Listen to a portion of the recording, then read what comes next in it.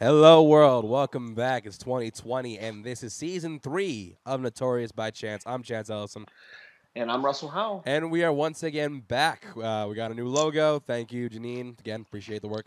But the show is really the show ain't changing that much. Actually, take that back. It's changing a little. I'm gonna try to get more people on this one, on this season. That is, but yeah, we are back, and as always, we didn't have a poll. We didn't have a movie selected this week because. I think that's becoming tradition now. We're starting off with our top 20 performances of the year over the year prior, so that year being 2019. But first of all, before we talk about that, we have some. Look, we're going to save all the news and trailers for our first episode next week, but something really big dropped that I feel like we can't ignore for an entire week because the nominations for the 92nd Academy Awards dropped yesterday, right? Yep, yesterday. Yesterday.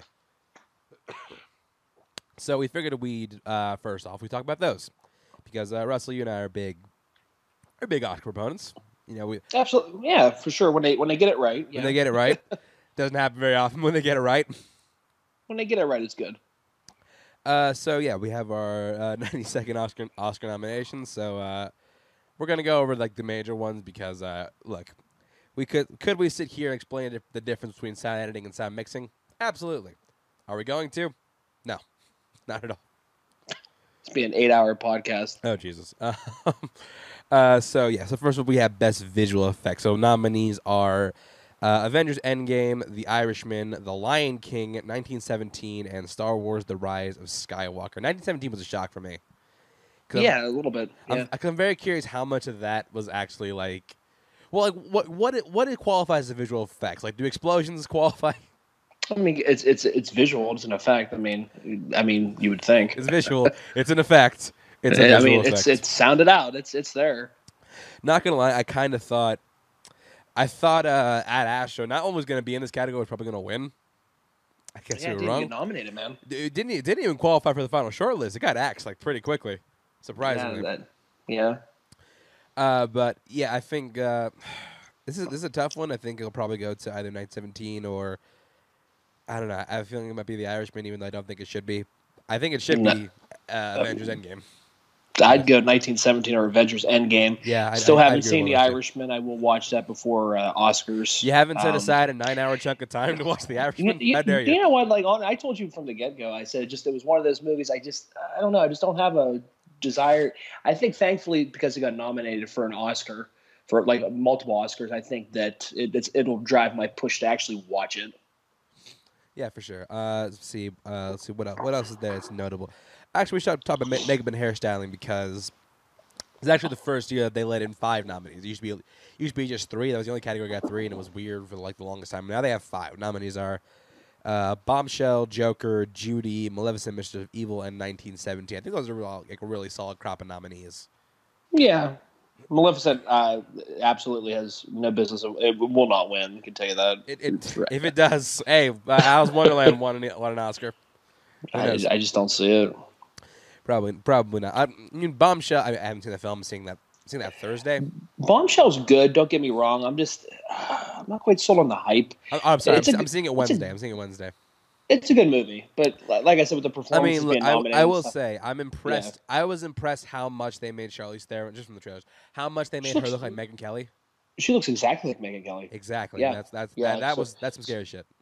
And even John Lithgow is what the hell's his name? Roger Ailes. Roger Ailes. Yeah, he looks just like him too. So they did a great job doing that. Don't get me wrong.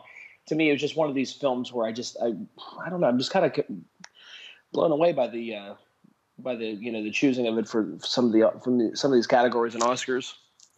Best. I do want to talk about cinematography because I'm glad something got in here because got The Irishman, The Joker, The Lighthouse, which I was shocked and delighted to see get an Oscar nomination because the cinematography for that film is it's out of this world. 1917, which is the no-brainer, and Once Upon a Time in Hollywood. You think they're gonna make up snubbing Deacon so many times and give him another win? Yeah, I mean, I thought Blade Runner 2049 was his first W, I think. It was. Yeah, so Roger Deakins, biggest loser of the Academy. I wouldn't be surprised if he would, because 1917 is a beautifully shot film. Absolutely. So I could absolutely see him going again and getting it. Yeah, so best original song, I Can't Let You Throw Yourself Away from Toy Story. I'm Gonna Love Me Again, which I immediately don't remember from Rocket Man. I need to go. I need to visit that movie. I'm standing with you from Breakthrough, which I didn't see. Didn't see the movie. Haven't heard the song. Into the Unknown from Frozen 2, and Stand Up from Harriet, which I did not know. I did not know Cynthia Erivo actually helped write the song. So, Yeah, I didn't know that either. So good for her. The one to snub, I think, there's a movie that came out this year called Wild Rose, and it had a wonderful song called Glasgow. Okay. I think when people need to listen to that song, because honestly, I haven't been super impressed with the original songs from this year. I mean, like, most impressive songs to me have been like the covers, because I really love San Francisco from the Black Band San Francisco. I love the rendition of Wayfaring Stranger from 1917, even though I can't find that song anywhere. Yeah, that Rocket Man song I think is at the end. That is the one at the end, I think. Okay, yeah. Which may be why I don't know it as well, but good crap. Original score, we have Joker, Little Women, Little Women, score by Alexander Desplat. Alexander Desplat is not a movie. Marriage Story by Randy Newman. So Randy Newman got double nom for 2 very different films this year. Yeah, kind of crazy, but it just shows how long he's been in the game and how talented he is. 1917 and Rise of Skywalker. Really sad Endgame didn't get a nom here. Yeah, it's kind of crazy it didn't. I really think Alan Silvestri deserves some love for his score on that one, but regardless. Animated film was the one that got really interesting. So the nominees are How to Train Your Dragon, The Hidden World, I Lost My Body. I'd heard about it. I just hadn't seen it. It's on Netflix. So I'm gonna watch it. I never even heard of it. Klaus, which got a lot of traction later on in the year. Huge. A lot of people have been telling me about that right around Christmas time at work to check it out. I just never got around to it. But yeah, I know exactly which one it is on Netflix. Missing Link, which astoundingly won the Golden Globe. Which, you know what, really, okay, it was a good movie. I mean, but it shouldn't have won a Golden Globe. It's a good film, don't get me wrong. And of course, Toy Story 4. Well, that's not a no-brainer. Is it though? I'm not sure anymore. But Frozen 2, man, that's Frozen 2 got shafted, like hardcore shafted. Yeah, how do you put I Lost My Body in over Frozen 2? I mean, they have like a track record of putting in like these, I guess, like foreign animated films, looking like Breadwinner from a few years back. Yeah, not that it's a bad movie, but it's. I mean, I guess you got to go by what I mean, but like box office wise, Frozen 2 has been absolutely dominant. It was a good follow up to a movie like 6 years later, because of what the first one was 2013. So it was a good film. Don't get me wrong. The first one I still like better, but yeah, I'm really mind blown by the fact that it's not in there for an animated feature. But maybe we'll both see. Cause I'm planning to watch I Lost My Body. It's on Netflix, you said? It is on Netflix. That and Klaus. And then I'll check it out. I have no reason not to then. Yeah, so I mean, I'm gonna watch it now. I also haven't seen Missing Link, which is weird because I'm a huge Leica guy. So that's a good one. Like I said, it's not Leica's best, obviously, but it's still it's a serviceable film. All right, definitely check it out. I'd go over the best international feature films list, but Parasite's gonna take it. It's obvious. Yeah. Which sucks because does that make it a completely no chance in hell to get Best Picture? You know what I mean? Well, yeah, it is not your Best Picture, spoiler alert, but we'll get that in a second. But going to the screenplay category, Best Original, I got The Irishman, Jojo Rabbit, Joker, Little Women, and The Two Popes. I haven't seen The Two Popes. It's on Netflix. I'm planning to watch it. I have not seen it yet. Again, I was going to start watching it last night, and our Wi-Fi was being weird, so I couldn't get on. And then by the time, I think we just ended up watching a couple different episodes of this one little show that we're watching. But yeah, I do want to watch it. Was it Watchmen? It was not. God damn it! It was. Listen, we've been watching Hoarders. Oh my god! This is bad. I know. It's a guilty pleasure. We've been watching Hoarders. It's on Hulu. I would love to hear you explain to the world why you wouldn't watch the seminal show of 2019 that's Watchmen, but you're watching Hoarders. This is. I'm confessing to you guys openly about this. Okay. And then what else did I watch? Neve from Catfish has a new one called It's like True Crime or something like that, which was really fascinating. Oh, really? So we watched that. It was the first episode was about the one girl who was at a party in Chicago. Do you remember? African-American girl who yes. It was actually really good. But yeah.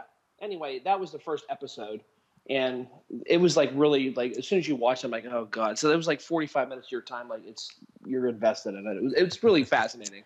More or less investing than Abducted in Plain Sight. Apparently, remember that movie? Jesus Christ! Aren't they making a second season of it? They're making a sequel. Yeah. I can't wait. How do you find a dumber family? Oh man, I remember telling you, I was like, Chance, you have to watch this. Yeah, I remember you telling me that. My mom told me. My mom told me about it. I'm just like, no, this can't be real. And I messaged you. I said, oh, Chance, God. you have to watch this. For this category, I kind of want Jojo Rabbit to take it because I love Taika Waititi. I think he's a wonderful writer. I feel like it might go Little Women though, which I don't think. I don't think it's the least deserving in this category, but it's okay. Actually, it's probably the second most. I could see JoJo or Little Women. I hope it's JoJo. I wouldn't mind seeing some love for Jojo Rabbit, especially because I don't think it's going to get love anywhere else. Yeah, I mean, these are these small categories that they have to take over in order to to try to make up some ground. But it was nice to see Scarlett Jo get in. Yeah, we'll get to that. As original screenplay, we have Knives Out, which was a surprise to me. I didn't see that. So Marriage Story, 1917, Once Upon a Time in Hollywood, and Parasite. Again, it was a genuine shock to see Knives Out. Not that I don't love the film. I love the film, but I didn't think it'd get like that much. I didn't think it'd get enough to get an Oscar nomination, which I'm glad because I love Rian Johnson. I think he did a great job writing that film. This is actually a really tough one because I have no idea where this one's going to go. I don't know. Do they give it to Tarantino? Is my question. I don't think he already has two, and I don't think. I don't know. I would love to see. You were saying? I'd love to see Parasite win this one. I would too. I'd love to see. I would love to see Parasites, Knives Out, or even Marriage Story. I'd like to see take it. Yeah, Marriage Story is fine. Yeah, I think some of these earlier categories, as you're watching the Oscars, will set the tone of where I think the voting's going to go. Probably right. Yeah. Best Supporting Actress, we have Kathy Bates, Laura Dern. Kathy Bates, Richard Jewell, Laura Dern for Marriage Story, Scarlett Johansson for Jojo Rabbit, Florence Pugh for Little Women, and Margot Robbie for Bombshell. Again, only one here I have not seen is Bombshell. I'm doing that Wednesday, but I've seen all of those ones. You saw Bombshell too? That's yeah, right. I did see Bombshell. You were just saying you did. I did. Yeah, like I said, to me, it's not. I mean, I think Margot Robbie's way better than Tanya. But I mean, good for her. Florence Pugh, I think she was good in Little Women. Don't get me wrong. I think she was better in Midsommar. Call me crazy, but some of the things I see here from that. Right. J-Lo, obviously, and J-Lo, huge snub. Yeah. Because I don't think we really need Kathy Bates and Richard Jewell. She's good in it, don't get me wrong, but her role in there is not that big. Yeah, I mean, I love Kathy Bates. I love her Richard Jewell, but I do think that J-Lo brought a side of herself that I've never seen her do before. Exactly, and we'll talk about another person who got snubbed too, and that's that same type of setting there. But this is Laura Dern's, I guess, from what I hear. It's like pretty much a lock. With J-Lo gone, this is basically it's Laura Dern. Like that's it. I'm willing to place money that Laura Dern's going to take this one. Oh, for sure. Best Supporting Actor, we have Tom Hanks for A Beautiful Day in the Neighborhood, Anthony Hopkins for The Two Popes, Al Pacino and Joe Pesci for The Irishman, and Brad Pitt for Once Upon a Time in Hollywood. Just like with the last one, I feel like this is Pitt's to lose. Yeah, this is Pitt's to lose. I think this is going to be, Pitt has been such a beacon in Hollywood for the last 30 plus years, and never garnered a Oscar. I think this is his year to take it. Pacino and Pesci are going to take votes from one another. Anthony Hopkins already has one, and Hanks has two. So I don't think they're going to go. Actually, I don't see them. Everyone in this category has one except Brad Pitt. Yeah. So this has to be Brad Pitt's. It's almost like a. It's like they're almost having an Oscar party, and they're inviting Brad Pitt in, like Pesci, Pacino, Hopkins, and Hanks are all having a party. Like, you know what? We want you to be part of this crowd. We want you to be part of this elite group. But yeah, I can't see Brad Pitt not winning. No, I agree. I think this is. I'd be shocked if he lost. Although, look, I'm not saying again. I haven't seen Two Popes, but I do think that Pesci's doing something He's doing something really interesting. as being really against his type in the Irishman. Okay. And I love what Tom Hanks brought into Beautiful Day in the Neighborhood, and might hear about that later. But yeah, I think that I would bet on Pitt for this one. Yeah, I would too, and I just think Pacino and Pesci are going to draw from each other. So and like I said, with Tom Hanks winning 2 Best Actors back to back in '93 and '94, I can't see. I know that doesn't really make a difference, but I can't see Brad Pitt not winning this. Going to Best Actress, you have Cynthia Erivo for Harriet. That was a shock. Scarlett Johansson for Marriage Story, making her, I believe, the first person to get double acting noms since Jamie Foxx in 2004. Yeah, with what, Ray and Collateral. Collateral, that's right, yeah. Even though that was total category fraud. He was not supporting in Collateral. He was the lead. No, he was a lead. I mean, yeah, they were both co-leads in that film. No, I think Cruise is the supporting. I would. You think Cruise more supporting? Yes, I do. Absolutely. That's tough. I don't know. It's because they both. We talked about it. It was Fox's story in that movie. It is, but still, I don't know. Vincent's story there too. I don't know. That's tough. We also have Saoirse Ronan for Little Women, Charlize Theron for Bombshell, and Renee Zellweger for Judy. This is really hard. Actually, I don't know who's. Well, actually, okay, take that back. You can count Cynthia Erivo out. Yeah, I don't know what the hell she's doing here. I don't think she does either. I think Charlize Theron you can count out. I think it's going to be between Johansson, Saoirse Ronan, and Zellweger. I don't think Saoirse Ronan stands. Look, I like her Little Woman quite a bit. I don't think she stands a chance against those two. You think it's between Johansson and Zellweger? I do. I really do. Yeah. I think this is the year Scarlett Jo gets it. I really do. I hope so, but at the same time, I think her Zellweger's win at the Globes maybe pushed them. I thought her momentum was gone. I thought it was done. Then she won at the Globes. Yeah. And then I'm just like, okay, maybe not. I really don't think she should be the one to win. Yeah, she's fantastic in that film, though. She's great, but at the same time, I think Scarlett Johansson does something like truly wonderful in Marriage Story. But we digress. We'll get it. We'll talk more about that just in a bit. Next category we're talking about is Best Actor. So nominees are Antonio Banderas in Pain and Glory, which I don't think either of us saw. No. Yeah, I didn't either. But I'm gonna watch it now just because of the buzz getting, and I want to see it. And I've heard he's been getting Oscar buzz for like the entire year, so I'm glad he actually got the lock. Leonardo DiCaprio, Once Upon Hollywood, Adam Driver in Marriage Story, Joaquin Phoenix for Joker, and Jonathan Pryce for The Two Popes. So interesting thing about this one, as opposed to last year where it was like 4 real life people and 1 character. This is 4 characters and 1 real life person. So I do like the kind of little paradigm shift, but yeah. I think this comes down to again, I haven't seen 2 of these performances, and I do think there's some big snubs, which I'll get to when we get to our list. Oh my god, let's not even talk about that. Well, yeah, disgusting. Yeah, exactly. We'll get to that in a second, but I think this is a 2-man race between Driver and Phoenix. I wouldn't be surprised if Driver wins it. I don't. You know what? I do like Joaquin Phoenix's performance. I just don't want. I don't know. I'm starting to get like off the hype train with Joker. I just rewatched it. I've been off the hype train for that shit. It's to me. It's like it's a good film. Don't get me wrong. And like my wife was just like really like mesmerized by it. I'm just like it's a good performance. Don't get me wrong. But it's like there are so many other performances out there this year that didn't even garner a nomination that I love. I would put up against it just because of the fact that he played somebody who's unstable. You know what I mean? He played it well. Don't get me wrong. Especially like I remember I saw a clip on Twitter. It was a clip of him on the Murray Franklin show. Yeah. Isolated from the rest of the film, that clip does not play well at all. It's weird. You're talking about the ending of the film? No, not the ending. The one where he's. I guess it's kind of the end where he's on the talk show. Yeah. I mean, it's. Watching it again the second time, I think I was just more mesmerized the first time. Because of the buzz. Yeah, I don't think it really holds up on repeat viewing. Again, I like the film well enough, but yeah, I bought it on Blu-ray. I watched it again for the second time. I don't think it's 11 Oscar nominations good. No, and that's the thing that I'm really when we talk about our top 20 nominations, we'll have a little talk about that. Yeah. But yeah, Joker, 11 nominations, most of any movie this year. That is crazy.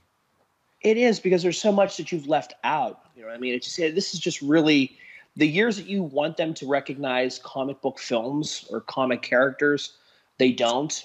You know what I mean? And then when you kind of are like, we really don't need you to, then they overload it. You know what I mean? So it's like, Well, I don't know. again, this is also really like it feels like a comic book movie tailor made to appeal to the Academy. Because I would look say so. You look at something like Dark Knight, where like it is a mature film, but it also has the elements of a comic book film. I feel like where that embrace it, Joker feels like it's pushing them away. You know what I'm saying? No, I agree. It's more an Oscar baity film than a Dark Knight performance, whereas Dark Knight's more, you get the aspects and the aesthetics of a comic book film. Yeah, I can go with you on that. Yeah, Best Director, this one. And I present to you the all-male nominees for Best Director. No room for women in this category. No room at all. Nominees room. are Martin Scorsese in The Irishman, Todd Phillips for Joker, which I think is crazy. I don't think we need him in there. We do not. Sam Mendes for 1917, Quentin Tarantino for Once Upon a Time in Hollywood, and Bong Joon-ho for Parasite. Glad to see him get some love in there. Me too, man. This is actually really. I'd be a little disappointed if it went to Marty or Todd Phillips. I don't think it's going to go to Marty just because he's already had his, and he's been nominated how many times? Well, it's like you know what I mean. But much like Deacon, could this be like, look, we're sorry we snubbed you. Here's a second Oscar. But yeah, it's going to be there's so many other films that this guy should have won another one for, or should have won his first one for. I don't know. I wouldn't be surprised Mendes gets it. I don't know. I'd love to see Bong Joon-ho. Very wonderfully directed. I wouldn't be mad if Sam Mendes won. I wouldn't be, and I really would like to see Bong Joon-ho. I wouldn't mind seeing Mendes, Tarantino, or Bong Joon-ho take it. If I had my choice. Yeah, and Tarantino. Yeah, if I had my choice, I would say Bong Joon-ho. Yeah, I would too, just because of the fact that's a fantastic movie. Yeah, so I would. Yeah, I'd go with you on that. And the Best Picture nominees are Ford vs. Ferrari, which was genuinely shocking me. I love the film. I did not think it'd get a Best Picture nomination. A good film, especially with no acting nominations at all, which was really kind of head-scratching. But yeah. No acting, no screenplay. No, nothing. Yeah, it's kind of crazy. The Irishman, Jojo Rabbit, Joker, Little Women, Marriage Story, 1917, Once Upon a Time in Hollywood, and Parasite.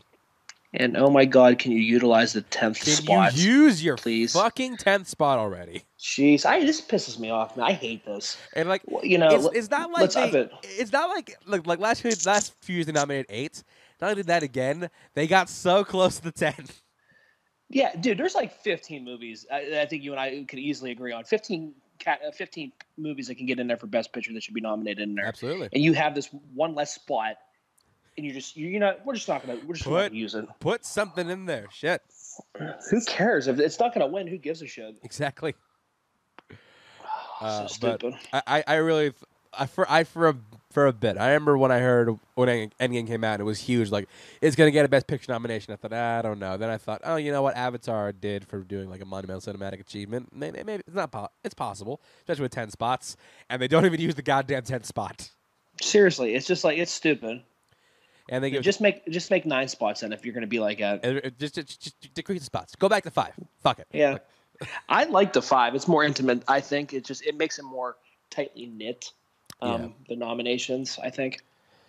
But yeah. So I think this is Best Picture race is actually pretty tough. I feel like 1917 is mounting a lot of traction. Marriage Story's been on the board for a while, though. I don't think that'll win Best Picture. I feel like you might get I don't either. I don't think it'll win Best Picture.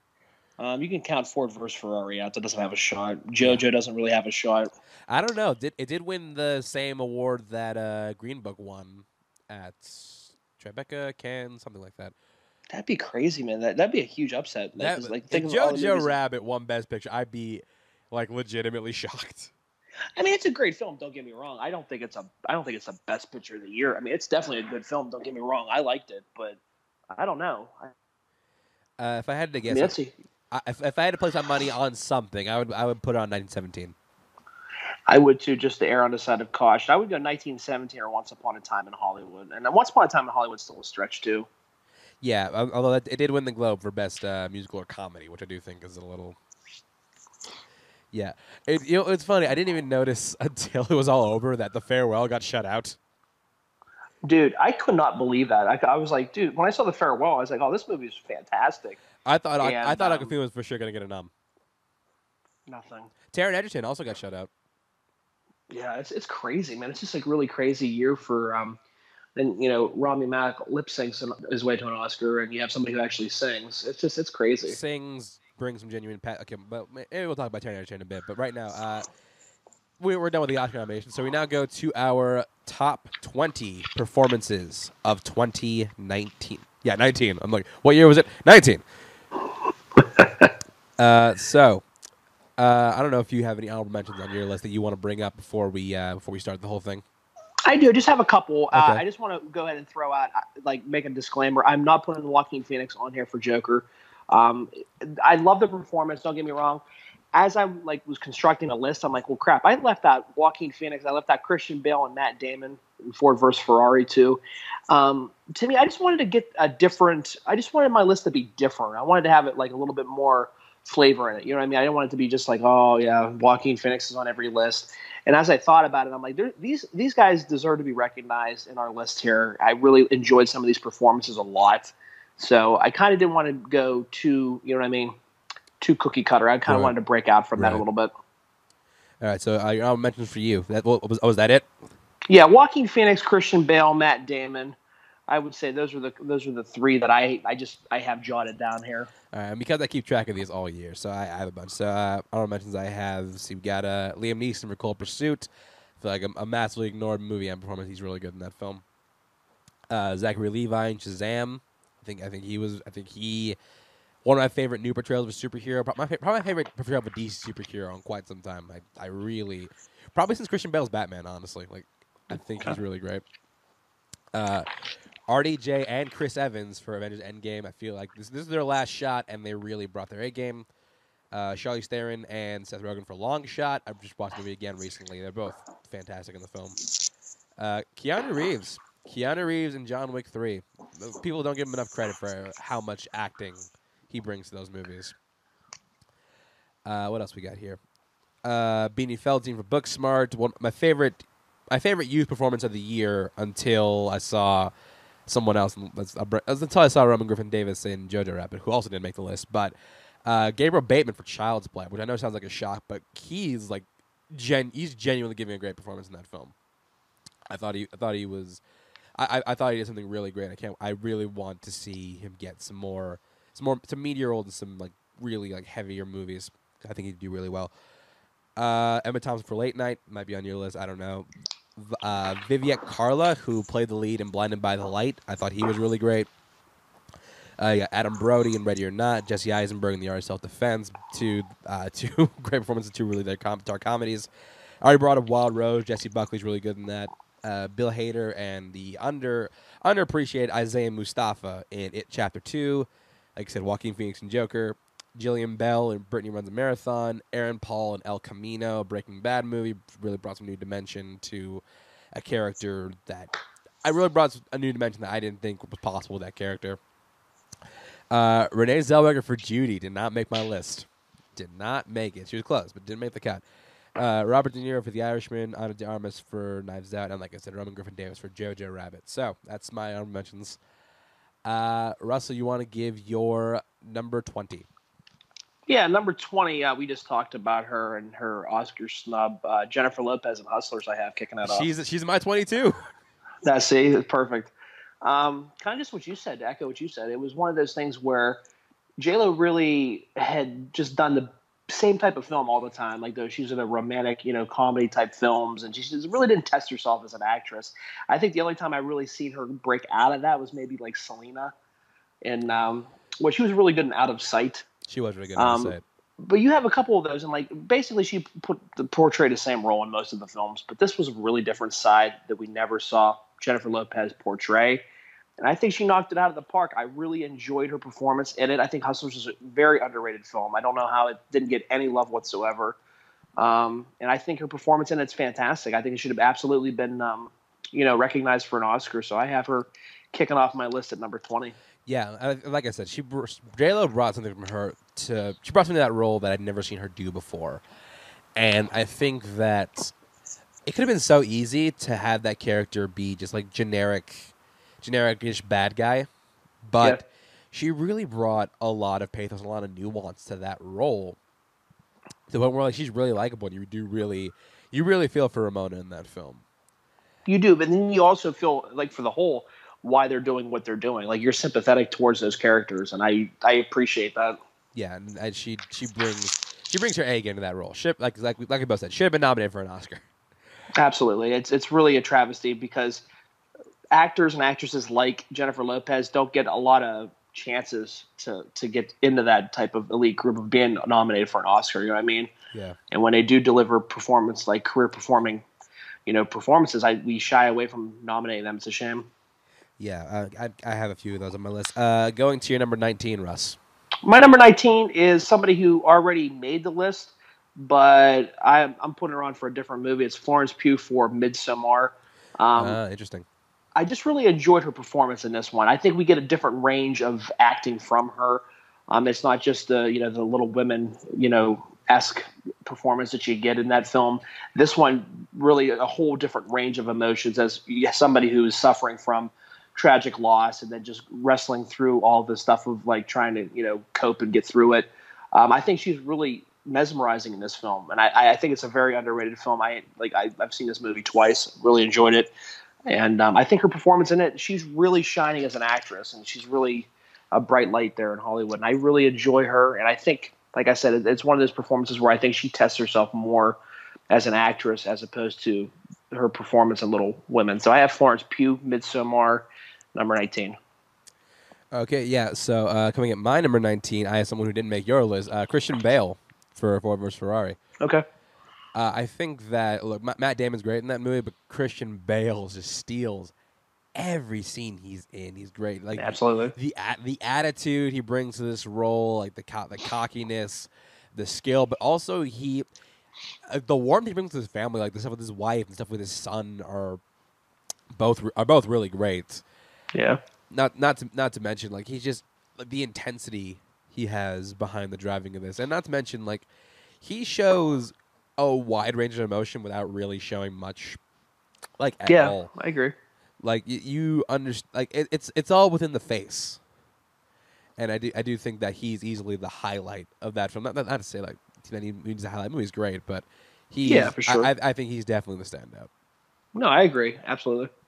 All right, number 18. All right. So my number 18 was one of your honorable mentions. It's funny how our lists are kind of like similar. I got RDJ for Endgame. Kind of just what you said. It was one of these things where you have, 11 years of films and just a whole career resurgence here for Robert Downey Jr. in general. All the trouble that he had, in his personal life and stuff like that, and then finally getting it back and getting a chance to headline an Iron Man film, Jon Favreau, gambling and putting him in 2008's Iron Man, and then to see what we've done with it since then, it's nothing short of spectacular.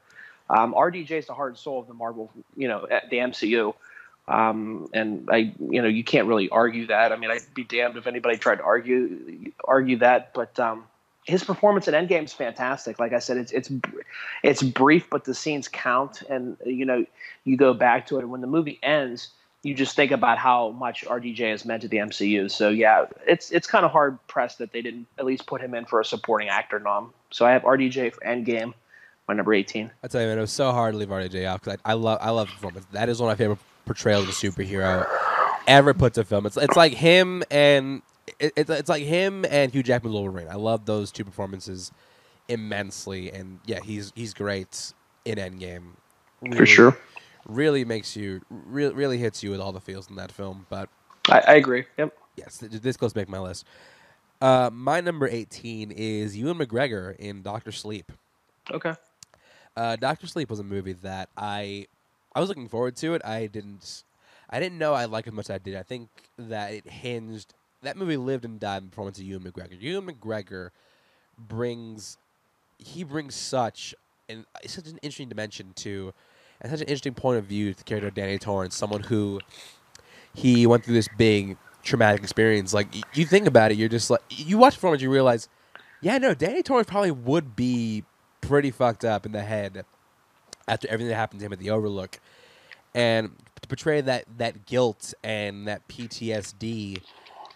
While also, bring some light and some hope into that. I love his dynamic with Cliff Curtis. I love his dynamic with the girl Abra. Yeah, I think was her name. And yeah, he is really fantastic. He is really fantastic in this film. Like he brings a side of Danny Torrance that I didn't know I didn't know I wanted to see. Yeah, I agree. It's a shame that it did so underwhelming at the box office. A fantastic film, though. It really was a good underrated film, and it's a film that I've actually been thinking about, like a little bit here and there, just thinking about it and just wanting to revisit it. Right. All right. So going to your number 17. Going to my number 17, I have another stump that we were talking about earlier, Taron Egerton for Rocket Man. I have him a little higher on my list, but go ahead. It was just one of those ones where I think he really embraced the role of Elton John. And I just think everything about the film was really like Across the Universe-esque, but it was done well. But done by a sane person. Yes, not somebody who was on LSD. Well, not as much LSD maybe, but anyway. But definitely LSD. But LSD, some kind of drugs for sure. But like how we were saying last year, with Bohemian Rhapsody and Rami Malek winning for Best Actor, which we both were just kind of like head scratching about, because it's one of those things where the performance was good, but it wasn't great, and I think that's the line here. And I think Taron Egerton like puts himself in a different level because of the fact he does sing. He does really bring Elton John to life, and he does all of his own singing. He doesn't need help from synthesizing his voice and all this stuff. So to me, I really enjoy this performance, and Elton John's one of my favorite musicians. So I had to show some love, because I really think that he definitely got snubbed for an Oscar nomination. So I got Taron Egerton as Elton John and Rocket Man, my number 17. Okay, yeah, going to my number 17, I have someone you actually had on your list. I have it for a different performance. I have Florence Pugh, but I have her for Little Women. Nice, okay. Which I just watched yesterday. I knew Florence Pugh was going to get on my list for something. Yeah. Because she gave 3 really good performances this year, and it was close between Midsommar and this one. But the reason I picked Little Women is because, look, Amy March was always my least favorite character of Little Women. I always found her to be an unlikable, materialistic brat. But I do think Florence Pugh does everything she can to try and make it's also part of the writing too. She does a lot to make Amy actually really likable and really sympathetic. And I agree. And really humanized. Like I was impressed how much I got behind Amy's whole plight in the movie. I like Saoirse Ronan a lot in that film, but Florence Pugh absolutely steals the entire film. Like she I think might be. She's not the MVP. Not the MVP actor of the year. She's definitely like top 2 or 3. She's having a great, fantastic year, man. Wonderful. 3 for 3, man. Wonderful fucking year. But yeah, her performance in Little Women, I think, is just on a whole. It's on a whole new level. And the fact that it is very polar opposite for what she did in Midsommar, and it's very close. But gave the slight edge to Little Women for making me like a character who I never liked at all. And it's a shame that those people that left the theater won't get to know that. Oh, okay, yeah. You know what? I will tell the story right now. So I went to see Little Women last night. It was 8 o'clock show. Yeah. And there were like 5 people in the theater, including me. Actually, there were 7, but the first couple to my left got up and left like 15, 20 minutes in the movie. It's a slow burn, man. It's good, though. The 4 people sitting right in front of me left like 45 minutes to an hour in. I'm just like, what the okay. Yeah.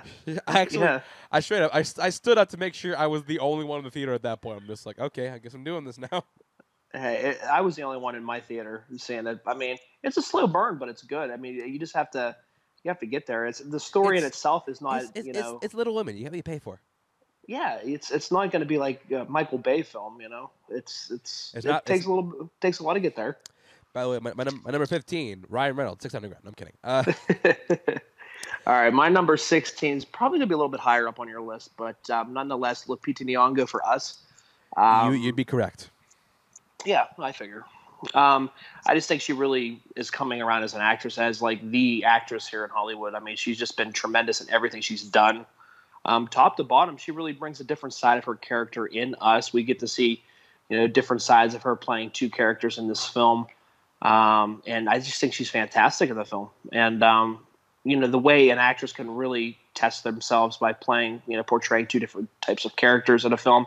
She does it to a T. She does it well. And, it's kind of crazy. She didn't get any love for like, even just like a supporting actress or whatever. But Lupita Nyong'o, I have as my number 16 for Us. Yeah, I'll say my piece about Lupita Nyong'o later in the film, later on in the show.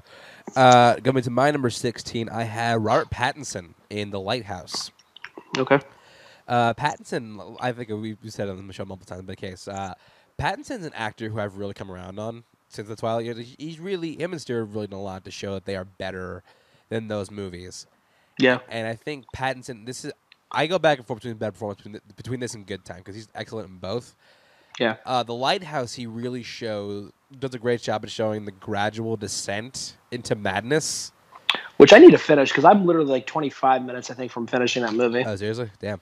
Yeah, I started it and watched it, and it was one of those ones where it was like super, kind of how you're saying, you're slowly getting crazier and crazier as the movie progresses. Yeah, and it's amazing how much that performance changes from the opening to the closing. And yeah, he brings, like, you want to talk about intensity, you want to talk about acting with just facial expressions. Robert Pattinson does that.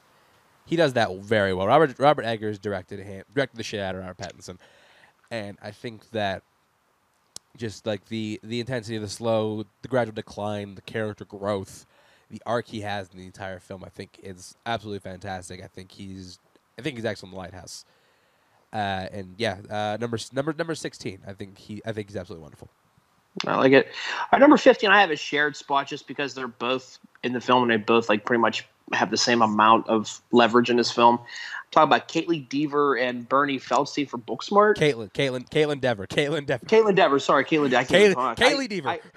Caitlin, fuck you. I have it written down. I can't even read my own writing. Shut up. Caitlin Dever. Was it Dever or Dever? Dever. Oh my god. Okay. And Bernie Feldstein from Booksmart. Close enough. Is it Bernie or Beanie? Beanie. Jesus Lord, my writing's shit here on this list. You can tell I was putting it together. I'm just like, okay, I just like scribbled. I can't even read. Gotta go digital, man. Gotta go digital. I do. Apparently, I have to. But yeah, I just thought their performances in Booksmart really fantastic, and just kind of follow in the footsteps of Superbad, but then kind of get it from a female perspective. And you have two kids that, were working so hard to get into the prestigious schools and stuff like that they just kind of didn't have a life in high school. And they realized that the kids that they thought were like slackers and stuff like that actually got into just as good schools, if not better schools. And they're like, wait a minute. Like, so they pick one night to kind of just say, hey, you know what? Let's just live it up in this night. I just like it. It's a good coming of age film. I think it really does a great job, conveying all the emotions that they kind of are wrestling with this whole entire film. I think Olivia Wilde knocks it out of the park in her directorial debut. And I enjoy this film. So yeah, I have them. I'm just gonna say them as my number 15 for Booksmart.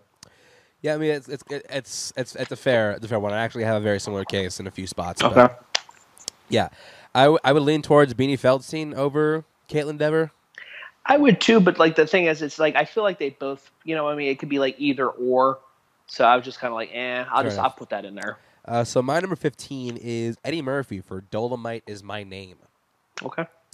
So Dolomite Is My Name. That was like Eddie Murphy. This was Eddie Murphy's like big comeback film. Like he's really great in it. I think that not only does he, because you think about, we're playing Rudy Ray Moore, you have to play him in his personal life. You also have to play his persona of Dolomite on stage. First of all, he nails the Dolomite comedy to a T. Like I think he nails the cadence, he nails the delivery. While he does take from Rudy Ray Moore, but also makes the comedy his own, which I think is a really, really great thing. But I also like what he does with Rudy and his personal struggle in his personal life, because this was a guy who, I think I said it before on the show, but he was someone who he tried to break into Hollywood. Hollywood told him, he's like, no, you can't do that. He's like, the hell I can't. And he did it anyway. That's funny. He brings such heart, brings such warmth, and like honestly, you really, it really does a good job getting you to get behind Rudy Ray Moore. It really gets a great job making you feel concerned for him, even though you know. Well, even for me, like I knew how it's going to turn out for him, but I still felt worried. I still felt worried for him. Yeah. And I think that's all on Eddie Murphy's performance. Well, the writing as well, but Eddie Murphy's performance really makes you buy into. It really puts you on edge, and I do think he does a wonderful, wonderful job in this film. All right. Well, moving into my 14th spot, I have Dakota Johnson for Peanut Butter Falcon. Ooh, that's a sleeper pick. I didn't think I haven't heard anybody talk about her in that movie, but yeah, go ahead. I just thought she was really good in this film. It gave you a different type of Dakota Johnson. Obviously, the last time we saw Oliver. But anyway, it was just one of these different types of performances for Dakota Johnson. I think as an actress, really trying to step up and take a more serious approach to things. I love this whole entire triage of characters that we get in this film, and I love following the journey of the kid in this film to meet the wrestler. I really like this film. It's such a really feel good film. You leave with a big smile on your face. And I think Dakota Johnson just really tests herself as an actress. We're not in these, 50 Shades movies. We're not in these like rom-com chick flick movies. We're really trying to get into a more serious aspect of acting. And I really like her in this film. So I have Dakota Johnson as my number 14 for Peanut Butter Falcon. That's actually like a genuine shock to me. So my number my number 14 is her Peanut Butter Falcon co-star, Shia LaBeouf, but I have him for Honey Boy.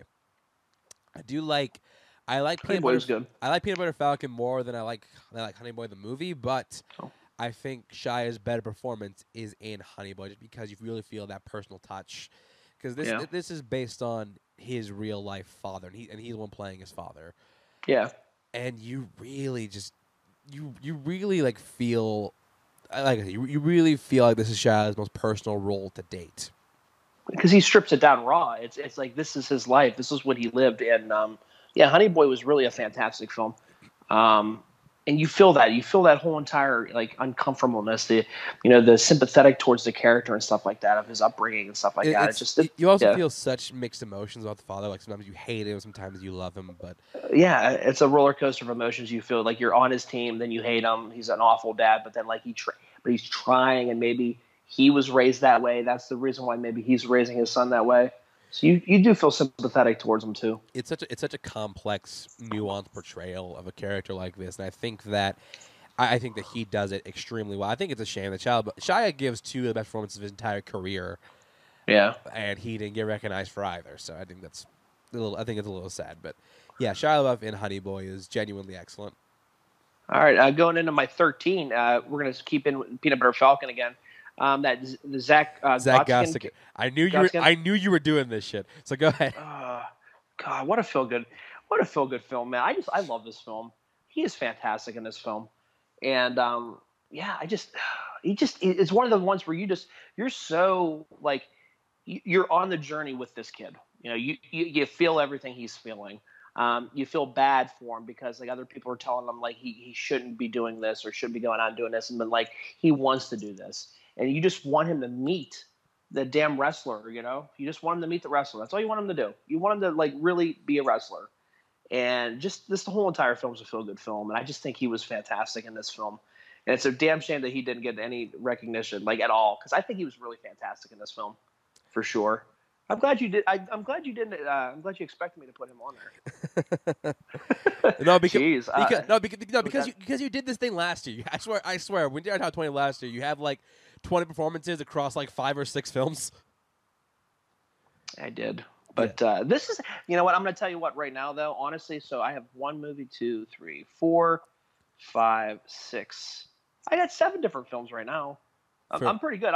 Listen. Yeah, this was a better year. So we'll see. We'll see. Better year. The rest of your list is all from the same movie. Okay. No, actually, it's pretty good. It's pretty diverse. Okay, that's good. That's good. Going to my number 13, I also have a tie because it's not the Booksmart Girls, although these two ones that I think are very intertwined. It's Adam Driver and Scarlett Johansson from Marriage Story. See, I was going to put them as one, and I didn't, and I just kind of because I have both of them on my list, and I just didn't. So right, and I did want. I don't usually like doing this, but like I think that these performances are so intertwined. Like you can't have one without the other. Like there's sometimes where it's like Scarlett Johansson's better performance than like no Adam Driver's better performance, and it's just a whole back and forth. And it reminds me a lot of Ryan Gosling, Michelle Williams, Blue Valentine. Those performances are just so interconnected that it's hard to pick out which one's your favorite. But because a lot of their acting involves both of them being in the same scene together. And both of them are just fantastic. Like Adam Driver is wonderful. I think that the classic scene, the one with them arguing in the apartment, is just like just fantastic. Such a powerful scene. I hope you get hit by a car or something like that. I or whatever. Every day I wish you were dead. I like if I can guarantee Henry's safety, I wish you'd get disease or get hit by a car and die. Yeah, it's such a. But you feel it though, man. You feel that. No, that's that's acting 101. It's a release. It's just like that was a conversation that was building up the entire film, and you were on it for the ride. And it made me like a little uncomfortable watching it.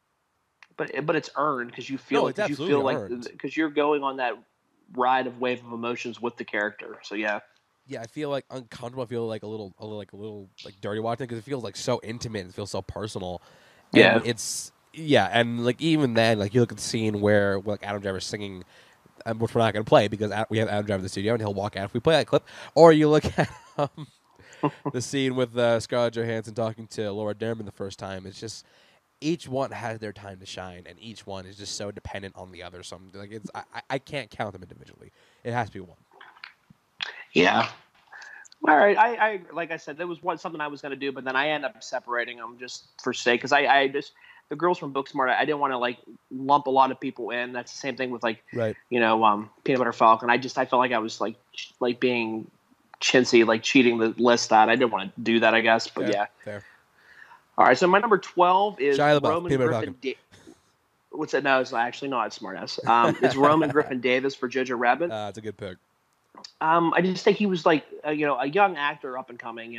Kind of reminds me of like a what is it? What was his name? Tremblay.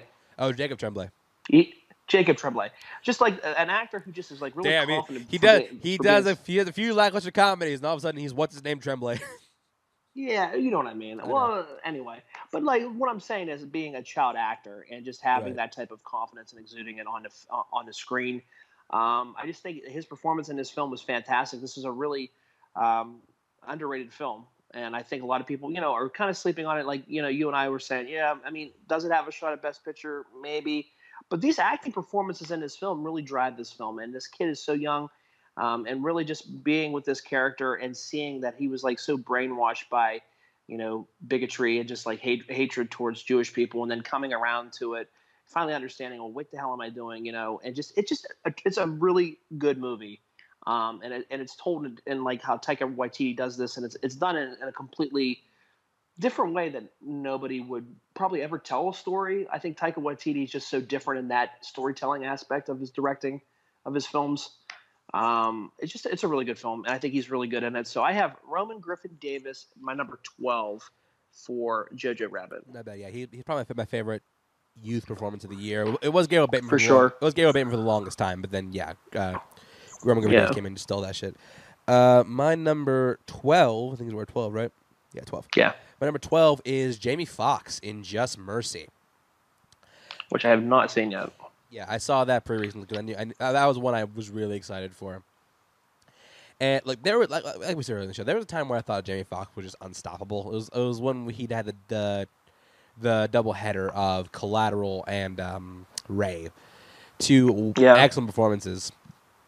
And then he didn't really have anything like monumental. He was never bad. I never walked away from anything thinking Fox was bad, but he was decent in The Soloist. Yeah, I actually think he's good in The Soloist. But yeah. I mean, he was just he was kind of there. It's just like we know, but like a performance like this reminds us why Jamie Foxx is still great. Yeah, because he is. What surprised me about the movie is the fact that how really like restrained he is. He's really held back. He's really really strips away what you think of when you think of Jamie Foxx the person. And what really impresses me, like he has scenes where he's like meeting with people like outside of prison. Like he interacts with people outside of prison. Like he interacts differently with like Michael B. Jordan the first time he meets him.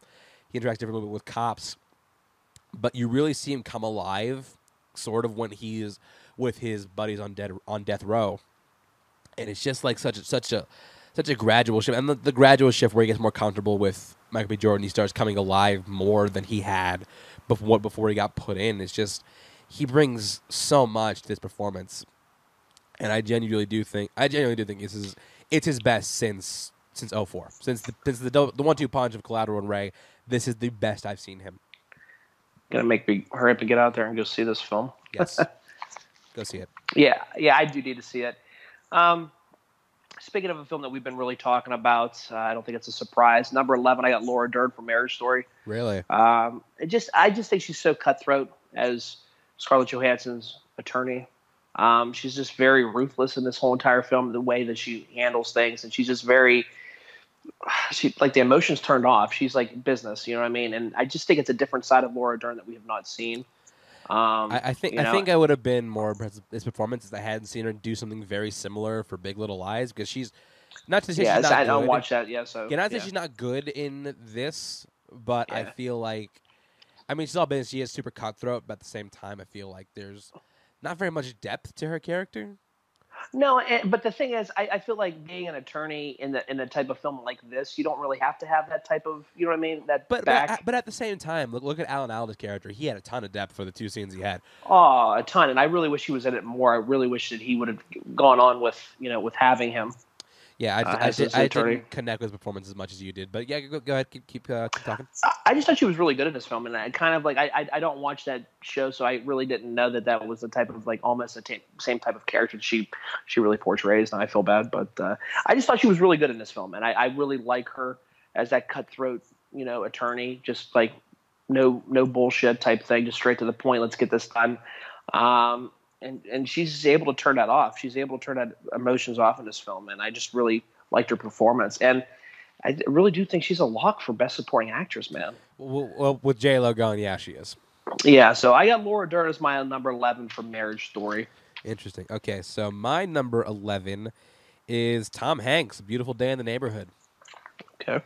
Now, I love his performance in Toy Story 4. I mean, Woody's my guy, but just it's Tom Hanks, Mr. Rogers, which you think like, okay, that's gonna be great, but it's really better than you're expecting, because I agree. He brings such a warmth and such he brings like some real actual nuance to the role of Mr. Rogers, a character that I thought I knew backwards and forwards because of the documentary. Want to Be My Neighbor. But yeah, he does bring so much heart, and like every time he's on screen and just talking, it reminds me like of Jim Cummings and Christopher Robin the year prior. Every time he's in front of you, every time he opens his mouth, you melt. Like your heart melts. You're just like relaxed, You're relaxed. You feel safe. You feel comfortable. Yeah. I love his back and forth between Matthew Rhys, who was also really good in the film. I agree. Yeah, no, it was a good film. Yeah, and he has he brings such genuine emotion, such genuine feels to this role, and yeah, it's about as good as you'd expect, if not better. So Tom Hanks' Beautiful Day in the Neighborhood is fucking wonderful. All right, so we're going into our nitty gritty here, the top 10 performances of 2019. My number 10, we just mentioned her earlier. It's Awkwafina for The Farewell. It was one of those movies where I had heard lots of good things about this film, but Awkwafina just in general, she's like very miss for me, because it's just she's like almost like a Tiffany Haddish character. She plays the same thing in all the other movies she was in, like Crazy Rich Asians and other things like that. She's overbearing sometimes. But to me, in this one, you really see a different side of her that you did not see in these, in the previous films that she had been in. And she just delivers a lot of heart and soul in this film. It's about a grandmother, with a family, and they all are aware that she is dying, but the grandmother does not know about it. And it's just that whole entire process where the family is going to take the weight of this death sentence on as a family, as opposed to just letting her just like not live her life out fully because she's going to be worried about dying. It's better for her if they carry the responsibility and the load of her dying. I really like this film, and she delivers a really heart wrenching performance, just because you feel the feels of it. Anybody's ever lost somebody, you get the feels in that film, and she just really conveys it really well in this film. And I think it's a shame she didn't get at least a nomination for this performance, because I thought she was really good. Another career-defining performance, I think, for Awkwafina in The Farewell for number 10. I agree. She's wonderful in the film, and you might hear me talk a little bit about her later in the film, later in the list. But going into my number 10, someone you had a little lower. My number 10 is Taron Egerton in Rocket Man. Okay. Kind of for all the reasons you said. I mean, look, Rami Malek did fine. He lip synced, wore some bad teeth and a wig. But Taron Egerton actually brought a lot of pathos to the role of Elton John. Like this one, where I think separates itself from Bohemian Rhapsody, where that's about the music. This one's about the man. And he does a great job portraying Elton John's mental state at various points in his life, from being this young, idealistic piano player to just slow descent, which I know is a typical story for a movie like this. But I think that he does. I think what really sells is his performance, because he is crushing it every time. He's a great singer. He's a great dancer. Really embodies that Elton John persona. For sure. And it's not really like, you're not really rooting for him to like write songs or like really like make a career. You're rooting for him to just like find love. Like you really feel like his dilemma, where like he feels like he's incapable of being loved. Yeah. And the pain behind that, and you really, which is why he goes on this whole like big descent. Like you feel every inch of that, and it's all because of Taron Egerton's performance. He's wonderful in this fucking film, and yeah, I think that he probably should have been nominated this year. Oh, absolutely, for sure. All right, so going into my number 9, another female that we've been talking about, Renee Zellweger for Judy. It was one of those performances where I watched Judy, not being like, I was like, this is going to be a movie where I'm just like, it's going to be one of those ones that you just have to sit through and just kind of endure, But it was really fascinating to see this portrayal of Judy Garland that we did not know about. I obviously didn't know the backstories about like how like they were real fickle about, with her weight when she was a child, and then just all the problems that kind of spiraled out of her career as she got older and was performing, and really like was a nobody, And it's kind of crazy, because you think back to, Someday Over the Rainbow, Somewhere Over the Rainbow, and all the success that she had with The Wizard of Oz, and it's just crazy to see how far her career went from there to when she gets older, and she's like playing at these other little, the bars or whatever that are hosting her or whatever, and you're just seeing her wrestle with like drugs and alcohol, and it's really a really good film. I think Renee Zellweger is really great in this film. I think this is probably one of her best roles, I would say, because I think, what did she win for? She won for Cold Mountain, right? Yeah, Cold Mountain. I think this is a better performance. I really liked her in this film a lot. You feel the feels of Judy Garland in this film, and you really are sympathetic towards her, because you want her to be successful. You want her to recapture that limelight that she had back when she was younger. But as obviously that tunnel's getting smaller and smaller as she's getting older, and she's going into a downward spiral and stuff like that, you really feel sympathetic towards the character. So I got Renee Zellweger as my number 9 for Judy. Yeah, I really like the performance a lot. She was close to making my 20 spot, but okay, there was something I just found more interesting. There's more interesting portrayals I found this year. I just took away more with it, I guess. It's just one of those ones where I wasn't expecting much of this movie, and I walked out, I'm like, damn, yeah. It was one of those types. So my number 9 is Brad Pitt, Once Upon a Time in Hollywood. Playing a stuntman to a much more successful than him actor, and he's like the embodiment of support. Like, he is everything this guy needs him to be. He's his driver. He's his assistant. He's his chauffeur, which is the same thing. But the back and forth he has with DiCaprio is great. I love his own journey he's going on, because he's someone who's dealing with the fact that he's basically been blacklisted from Hollywood. Yeah. So he's having trouble finding work, and he's living not super well, especially given the fact that his actor, the one he doubles for, the one he's made a career out of doubling for, he's not particularly in shape. Not in shape. He's not doing well in his own career. So that really weighs heavily on him. But you feel like he just has to be there for him, like, at all times. and Brad Pitt, like, he brings a lot to it. He's a great actor. Like, we know this, we've established this, but everything he does with DiCaprio, with the hippies, to the end, where like the scene where he's high and has to fight the Mansons. It's great. So he's so great. He brings a lot of dramatism, a lot of heart to this role, and every level he needs to hit, he hits it, and he hits it out of the park. So yeah, Brad Pitt, Once Upon a Time in Hollywood, absolutely fantastic. All right, going into my number 8, I have Mark Ruffalo for Dark Waters. Really? It was one of those films where watching it, like, it was just I knew when watching this trailer that this film was going to be a good film. You could just tell it had that feel to it. But I really thought that, Mark Ruffalo really, I can't say that he hasn't done these serious roles before, because he has. But I just thought that this film, and then just this whole entire story about, the companies knowingly poisoning the water for the nearby, neighboring areas, and like these big corporations and companies covering it up because they don't want, obviously anybody to know what they're doing. And then he is going against the big conglomerates. He's going against the big giants, you know what I mean? And pretty much kind of whistleblowing it and saying, hey, listen, they're knowingly putting water into, they're poisoning the water and knowingly doing this. I really enjoyed this film. I think it was one of those underrated films that nobody's really talking about. I think you and I really sung its praises when it came out. Right. Outside of that, though, like, you don't really hear much about it, and I think Ruffalo was really good in it. So I got Mark Ruffalo as my number 8 for Dark Waters. I just realized that I probably would have had my mention if I remembered him, but yeah, he's like genuinely great in that film. So yeah, I don't hate the pick. My number, where are we? Number 8.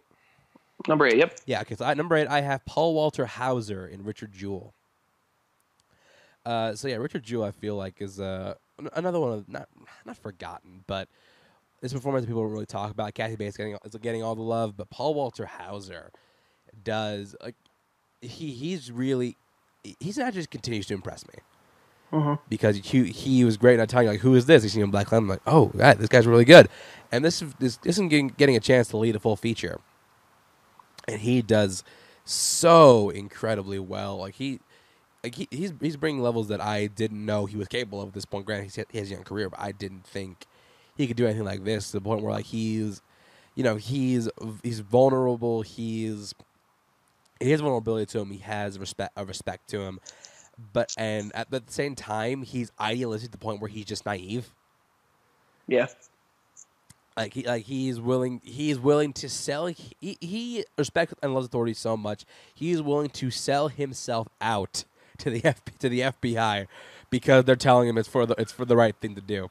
Well, it's for the greater good, and I think that's where he's, like, very, all about doing the right thing, or just being, he takes that, he really has a pride in being, like, law enforcement. You know what I mean? He really just he wants to do the right thing, and he just wants to help everybody else out. But yet they're also, trying to plan him for this. Yeah, I think he has a great dynamic with Sam Rockwell. I love the stuff with his mother, and you really feel like you really feel the situation weighing down on him to the point where, he's just when his frustration finally leaks out. Yeah, it's really justified. Not to mention the scene at the end where he's just spoiler alert, but I guess this really happens. So where he's done, it's all over, and he's absolved of all charges. That scene where he's just so incredibly happy, the reaction he has in that moment, like that like nearly, it really took me. He was because you realize all that pressure that this guy had on him entire time. It's all released at that point, and you're just and at that time it's all gone. Yeah, he can actually live a life now where he doesn't have to be hounded by paparazzi every day, hounded by reporters every day. Yeah, and you feel that tension release just in the actions he does preceding them. I'm not gonna spoil what he does, but he is. Yeah, really good. It's so good. So yeah, Paul Walter Hauser, number 8. All right, number 7, I have Song Kang-ho for Parasite. Really? Yeah, I really liked the dad in this film. I just thought he was a really good, good actor. I liked what he brought to the table as being, like, the staple of the family. Being pretty much the limo driver for the upper echelon of the wealthy family and stuff like that. I just really liked him in it, and I just kind of like his whole entire story and where he goes the back end of the film, which was really, it was a surprising twist that they do. But I just liked it. I love this film. I'm championing this film because I really think that this is just it's an underrated, overrated film, if that makes any sense. I guess it's one of those ones where a lot of people are talking about. It's getting great reviews, but I don't think it has a shot in hell to do anything, and it's unfortunate because it's such a really good film.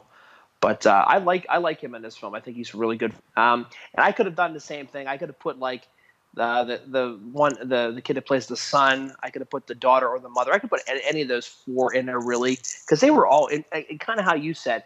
When you were talking about Marriage Story, they're all intricate on one another though. They're all in this together, and I think that's the thing. So I feel like you can almost put any of those actors and actresses in that category there. That's where I struggle, because I like all the performances in Parasite. It's just hard. So do I. It's hard for me to pick one. And that was the thing. I like the dad's performance more, but then I also like the son. But yeah, kind of how you said it. It's like you're juggling with it because you kind of like the mom when she comes in, and then the daughter. All the Parasites kind of cancel out for me. It's one of those ones where I wanted to at least show some love for it. I just think the dad being the kind of the leader of the family, so to speak. It was one of that's a patriarch, I guess, to kind of just say, hey, you know what? I really enjoyed this film, and I liked him in it. So I just kind of want to show them some love. So yeah, I got Song Kang-ho for Parasite as my number 7. I'll go to my number 7. I have Jonathan Majors in The Last Black Man in San Francisco. So I don't know. I know you bought this. You didn't watch it. I bought it. I still have not watched it. It was one of those ones where I started it, and I think it was just because it was late at night. It was like the first 10, 15 minutes just went by slow, and I shut off and went to bed just because it was getting late. It had nothing to do with the movie. I do want to watch it though, because I've heard you've been on it since it came out. Oh, absolutely. Yeah, I love this film. So Jonathan Majors plays the supporting role to the lead character, Jamie Fails, who's actually played by an actor named Jamie Fails. Who also wrote the script. It's a very personal journey for him. But I feel like the stand-up performance is Jonathan Majors' best friend, Mon. So Mon he's someone who's going with Jamie Fails on this whole journey, and he's a playwright, and he's someone he's stuck for inspiration, and he's going on this whole journey with his friend. He really brings a lot of. I kind of like the same way Brad Pitt is. He's like the embodiment of a supporting character, because he is there to basically serve as, I guess, like a counterpoint or like a support for Fails' arc. But at a certain point, he goes off in his own thing where he finds inspiration that comes out in a really, really great scene where he's talking about the tragedy, and he reveals some like really big thing, and kind of goes in part with the bigger themes of this film. I feel like he's really the bigger themes of this film are represented. One with the main character, but a lot of them are represented with Mon, and Jonathan Majors brings a ton to this role. He's great. He's got a great dynamic with Jimmy. He's got a great dynamic with Danny Glover as his grandfather, and he's one of the things. He's really the emotional anchor of this film, more so than the main character. Mm-hmm. So you're number 6. Yeah, it's something I got to check out for sure. Absolutely. Number 6, obviously, I'm beating a dead horse here. Adam Driver, Marriage Story. Just pretty much what we've been saying. It's a film where it's really testing everybody's acting skills. The scenes that you feel Adam Driver's character in with his son, fighting to be with his son, fighting for, wrestling through this nasty divorce, and just trying to do the best that you can for your son and still be sane while doing it. I think it's great to watch. It's really great to watch on the screen, because you're like, wow, this is really good acting. And Adam Driver really kind of that scene where he's just having that mental breakdown, and he just like all this stuff that's been inside him is finally just releasing. And he's like word vomit, spitting out all of his like hatred towards Scarlett Johansson in that scene, his frustration, his sadness, everything, the whole entire web of emotions that his character is going through in that scene. You feel it, you like it's deserved, and it's just a really great performance. I think it's one of Adam Driver's best. right there with Black Klansman, of course. But yeah, I got Adam Driver at my number 6 for Marriage Story. Going to my number 6, I have Chao Shu-chen from The Farewell. She played the grandmother. Now, Awkwafina is great in that movie, but I feel like Chao Shu-chen takes a character who really could have been just a plain old plot device, and she gives her a ton of personality and a ton of heart, and to the point where like she's so well developed that you feel on edge because you feel like you need to tell her that she's dying. But she's the beacon of light in this film. She is light. She's hopeful. She brings such warmth to all the characters she interacts with, and which goes to make you feel even worse that she's dying. Yeah. I feel like she's not getting enough credits for. Awkwafina is great. Probably the first thing I genuinely loved her performance in. But I feel like Chao Chen is not getting enough credit for how much she really brings to the role of the grandmother, because this, like I said, this could have been such a boring stock, just kind of there type of character, but she does everything in her power to make it everything not anything but. And I do think that she is absolutely she is wonderful. Honestly, I think we talk about JLo, I think she's the biggest snub for best supporting actress, because honestly I think she probably should have won. Okay, fair enough. All right, going into our top 5. 5 is just a couple up from yours from before. It's Brad Pitt for Once Upon a Time in Hollywood. Nice. Pretty much everything you said. It was one of those ones where he is Leo's crutch in this film. He is everything. His pretty much his emotional support person, his go-to person, his chauffeur, his stuntman, blah blah blah blah blah. The list goes on and on and on. His handyman, everything. He does everything. And just to see him in this film really just kind of act like Brad Pitt, be all cool, and like how you said, the scene at the ranch with the Manson clan and all that, and then to the ending scene where he's high, and it's great. It's just really great. It's just a great film all in all, and I think Brad Pitt really steals the show. I think his performance outweighs Leo's in this film, so I have him at number 5 for Once Upon a Time in Hollywood. Yeah, I mean, I don't regret being that high. My number 5 is a performance that I just saw, but I instantly fell in love with. It's Michael B. Jordan in Just Mercy. Michael B. Jordan shows a side in this movie that I've never seen him show before. Where that we've seen him be really aggressive, really and really up there, but this is one where he's really like Jamie Foxx. He's really restrained. He's really gives a mature performance. And he's kind of like Chachi. He's the anchor of Just Mercy, where kind of like Ethan Hawke in Training Day, where he's kind of there to serve to make Denzel look better, but at the same time he's really good. Michael B. Jordan gives a great performance first of all, when you first meet him, he's young, he's idealistic, he's really green fresh out of law school, but as the film goes on, he really grows a lot as a character, to the point where I really thought about where the movie ended versus where he started, and you really see the effect he had. There are some really really tough scenes he has in the movie. One especially in the middle where something horrific happens, and he's just it's all in the face. He's speechless. As you expect someone to be who just watched that, and he brings a dimension that I didn't know. I mean, I knew he probably had, but I'd never seen before, and he does it incredible. It's maybe his most mature performance today, up there with Creed 2 as being a very mature performance, and he's not getting a credit. I really think WB screwed up by not putting a bigger Oscar push behind this, because I really think him and Jamie could have each gotten noms. Yeah, I do need to see that, though. All right, so going into my number 4, I have who you were talking about earlier. I got Shia LaBeouf all the way up here for Peanut Butter Falcon. Oh, not for Honey Boy. Okay.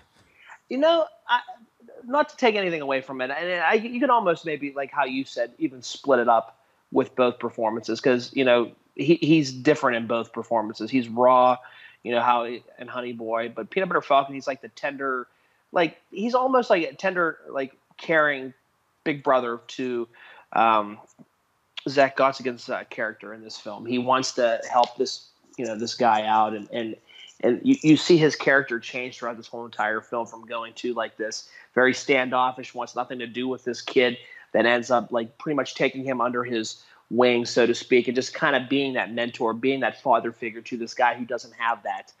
And will do anything to try to get him to meet his hero. And I love the journey that they go on together. I love the character development that Shia LaBeouf goes through this whole entire film, where you see him start out as kind of rough around the edges, where he kind of like at the end of the film, where he kind of just kind of opens up his heart more, and he becomes more, more lovable as a character. I think he really tests himself, and it's a shame, kind of how you said, he had two probably the biggest career performances of his life, and he's not going to get recognized for them. It's a shame. But yeah, I got Shia LaBeouf as my number 4 for Peanut Butter Falcon. All right, now, yeah, I mean, cute. I love performance immensely until I saw Honey Boy. I thought that was on a whole different level. But yeah, I don't hate him being this high. Going to my number 4, I have Kelvin Harrison Jr. for Loose, another smaller, underseen film. So Loose is a movie about. It's hard to sell this movie without actually giving away. So just basic plot of it is. Oh shit! Yeah, I forgot all about him in that shit. I was going to put him on my list too. You did see it. That's right. I did see it. Yeah, never mind. Shit, I totally forgot all about that. I literally just watched it. I wasn't even thinking. I literally went to Letterboxd for like films just to kind of get ideas of who I was putting on the list. And because Loose is like one of those like indie films, wasn't even in the top. The ones that you would see all together. Right. I'm like, shit, I forgot all about that. He was fantastic in this film.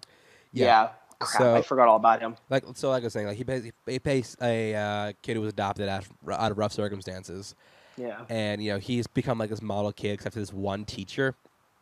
What I appreciate about this performance is the fact that his motivations and he can give the same delivery, but the motivations, the tone, and the intentions change depending on who he's talking to.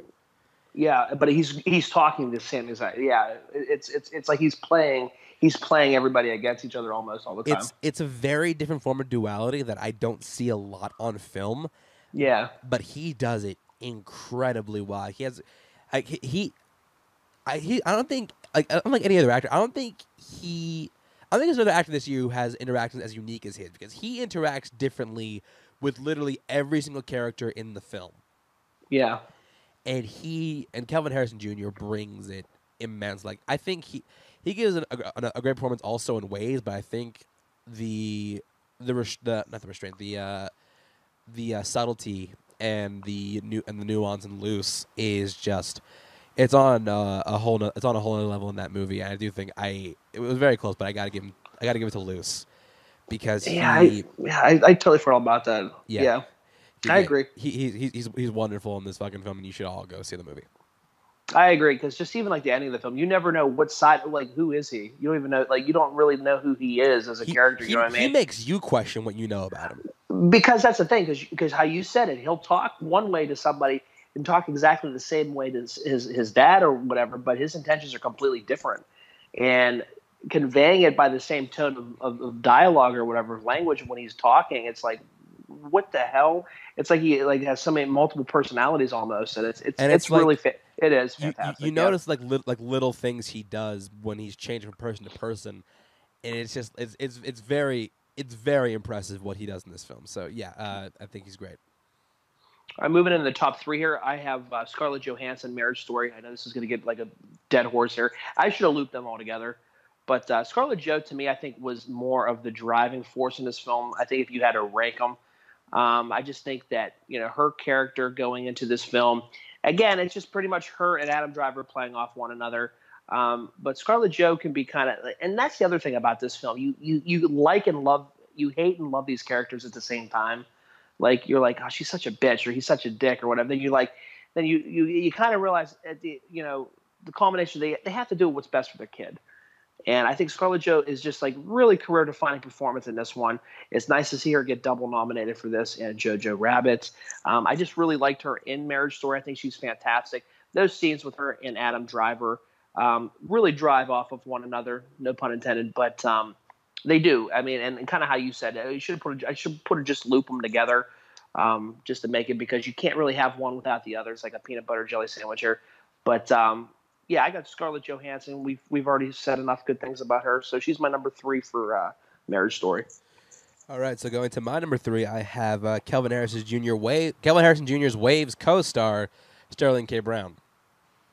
Which I did not see. Waves, another one I wanted to see. It wasn't around here. I was really taken aback hard by Waves. I really enjoy that film a lot, and I think that Sterling K. Brown. You know, it's a shame that A24 didn't put a bigger Oscar push behind this one.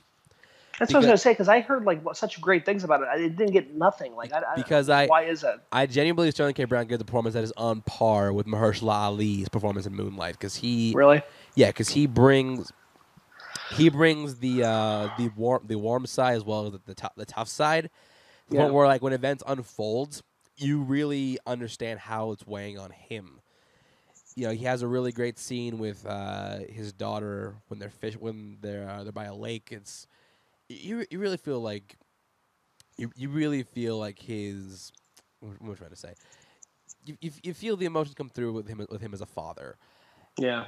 And like you feel his growth, you feel his regret, you feel like he's trying to be a good dad. And you also feel like his real care for the kids. He brings intensity. He goes back and forth between intensity and it goes to, you know, really loving side.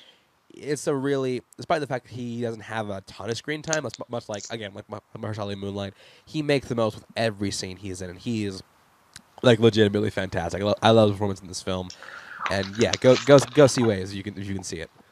Definitely want to see that. My number 2, we were talking earlier about people that were snubbed for Oscar nominations. I got Adam Sandler for Uncut Gems. So do I. He's my number 2 also. It's just because, okay, to me, it's like when you think of career-defining performances, like, you know, you have Mickey Rourke, the wrestler. You think of the one scene or the one, you know, role that is iconic to that character, or like, you know, their best, their Mount Everest of accomplishments.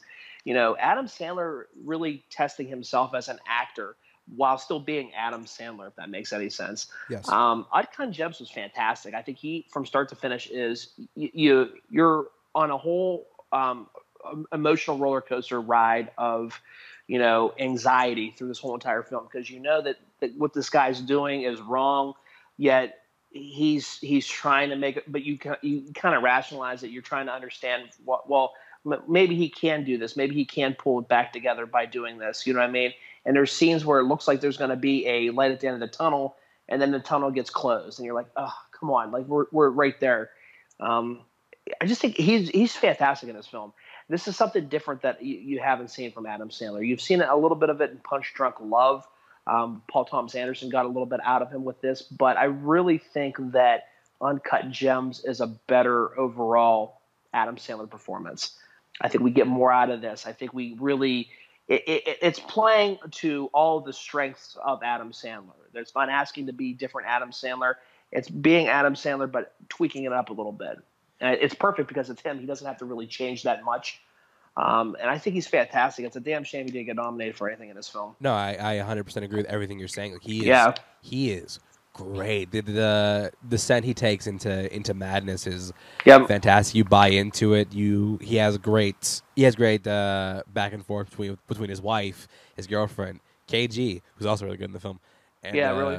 Lakeith Stanfield, who's also wonderful. That manic persona, like, there's a point where he really just like strips away what you think of when you think Adam Sandler. Yeah. And like to the point where I didn't see Adam Sandler more. I saw Howie. Like I saw Howard. And yeah, he does such great, and like, you really understand like how he got in the situation he's in. Yeah. And you both feel, I mean, you're angry at him, but at the same time you feel sorry for him because you understand this is just how he is. It's almost like he gets himself out of a situation, but by doing that, gets himself into another situation. Exactly. And it's just like, it's almost like you're taking one step forward, 2 steps back, and you're constantly you're never in front of the 8 ball. You're constantly behind the 8 ball, and you really understand. But you feel sympathetic towards Adam Sandler too, because you realize that his wife, played fantastically by Idina Menzel, she just really, their marriage is not there. He gets comfort and solitude from his mistress or his girlfriend or whatever, who really loves him, genuinely who's loves also great Howie. and that's the thing. Like, genuinely loves Howie, and all of his ups and downs. Unlike his wife, who should be doing that. You know what I mean? Right. So you don't really feel bad that he's going to get like love and affection from somebody else because his wife's so standoffish from him. Right. So like he brings. This could have been.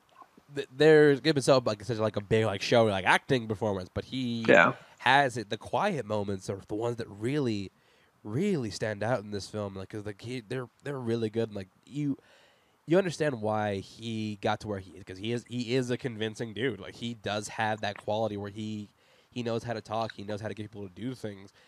And it's a performance unlike anything you've seen from Sandler. And he is for sure incredible. Definitely one of the best of the year. Should have been nominated. Probably should have won.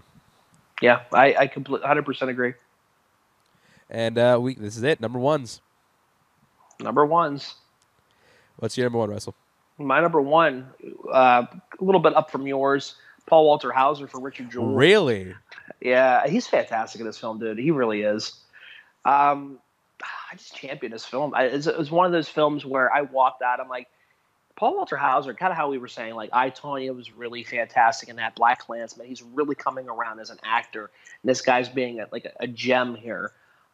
Richard Jewell, he's like start to finish. You go on such a ride of emotions with the character in the film because you feel bad for him. He just wants to be a guy who does law enforcement and like protects people.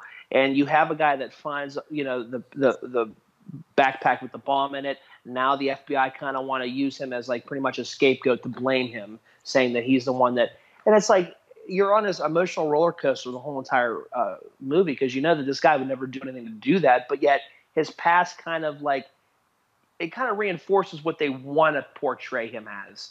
So they're like, oh well, you didn't see that he got dismissed from a college security guard because he had to run in a couple times with kids, but yet he was just doing his job. So he was trying to actually help as opposed to hinder. And I think this whole entire film, start to finish, I think Eastwood does a great job directing it. I think he got snubbed for a directing award too. And even like how you said, Kathy Bates, fantastic. Sam Rockwell was fantastic. It was another one who probably should have been nominated for a supporting actor. But I thought Paul Walter Hauser really stole the show, man. This guy is going to be an up-and-coming star. Anything he's in has been fantastic, nothing short of fantastic. So it was one of my favorite performances of the year. Again, it's kind of the same thing I said with Adam Sandler, though. You're going on the ride with this character from start to finish. You feel all the feels that the character is going through. Their ups are your ups, their downs are your downs. You feel everything about it, and I think Paul Walter Hauser knocked it out of the park. So I have him as my number one for Richard Jewell. All right, so going to my number one, I have, what is it? Oh, I'm sorry, I had to think about it. My number one is the punt you had from way earlier. My number one is Lupita Nyong'o in Us.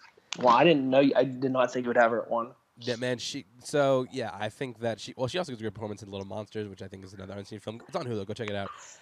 Winston Duke is great in that film, but honestly, you want to talk about duality. Lupita Nyong'o in this movie playing two characters, and not just that, but they are just so wildly different. Yeah, they are. They're on complete opposite ends of the spectrum. What really impresses me is the fact that you can watch that movie, and when it's over and when like the final hat drops, just how much her performance on subsequent videos, how much performance changes because you go back and you watch it, her motivations for each character completely change. Her purpose for each completely change. Like every aspect about each performance fundamentally changes on subsequent viewings, and I think that it's really a tough role to know. It reminds me of James McAvoy in Split. Yeah, I agree. In the hands of a less capable actress, this could have been really bad. But the fact that you have Lupita Nyong'o, who is a wonderful, wonderful fucking actress, she manages to just really just nail both these roles and like that. She was. Yeah, we were saying this a lot. My top two, both snub for not just nomination, but snub for wins because she is legitimately she's fantastic. I mean, Jordan Peele's only directed 2 things so far, but this is right now. This is the best performance he's ever got out of anybody. She is absolutely incredible. No one impressed me as much this year. Not this year I was impressed, but like no one impressed me as much as Lupita Nyong'o in this movie because she showed sides that I didn't think she was capable of. I agree. She's fantastic in the film. I mean, I put her on my list. I mean, yeah, I completely agree. All right, so yeah, those were our lists.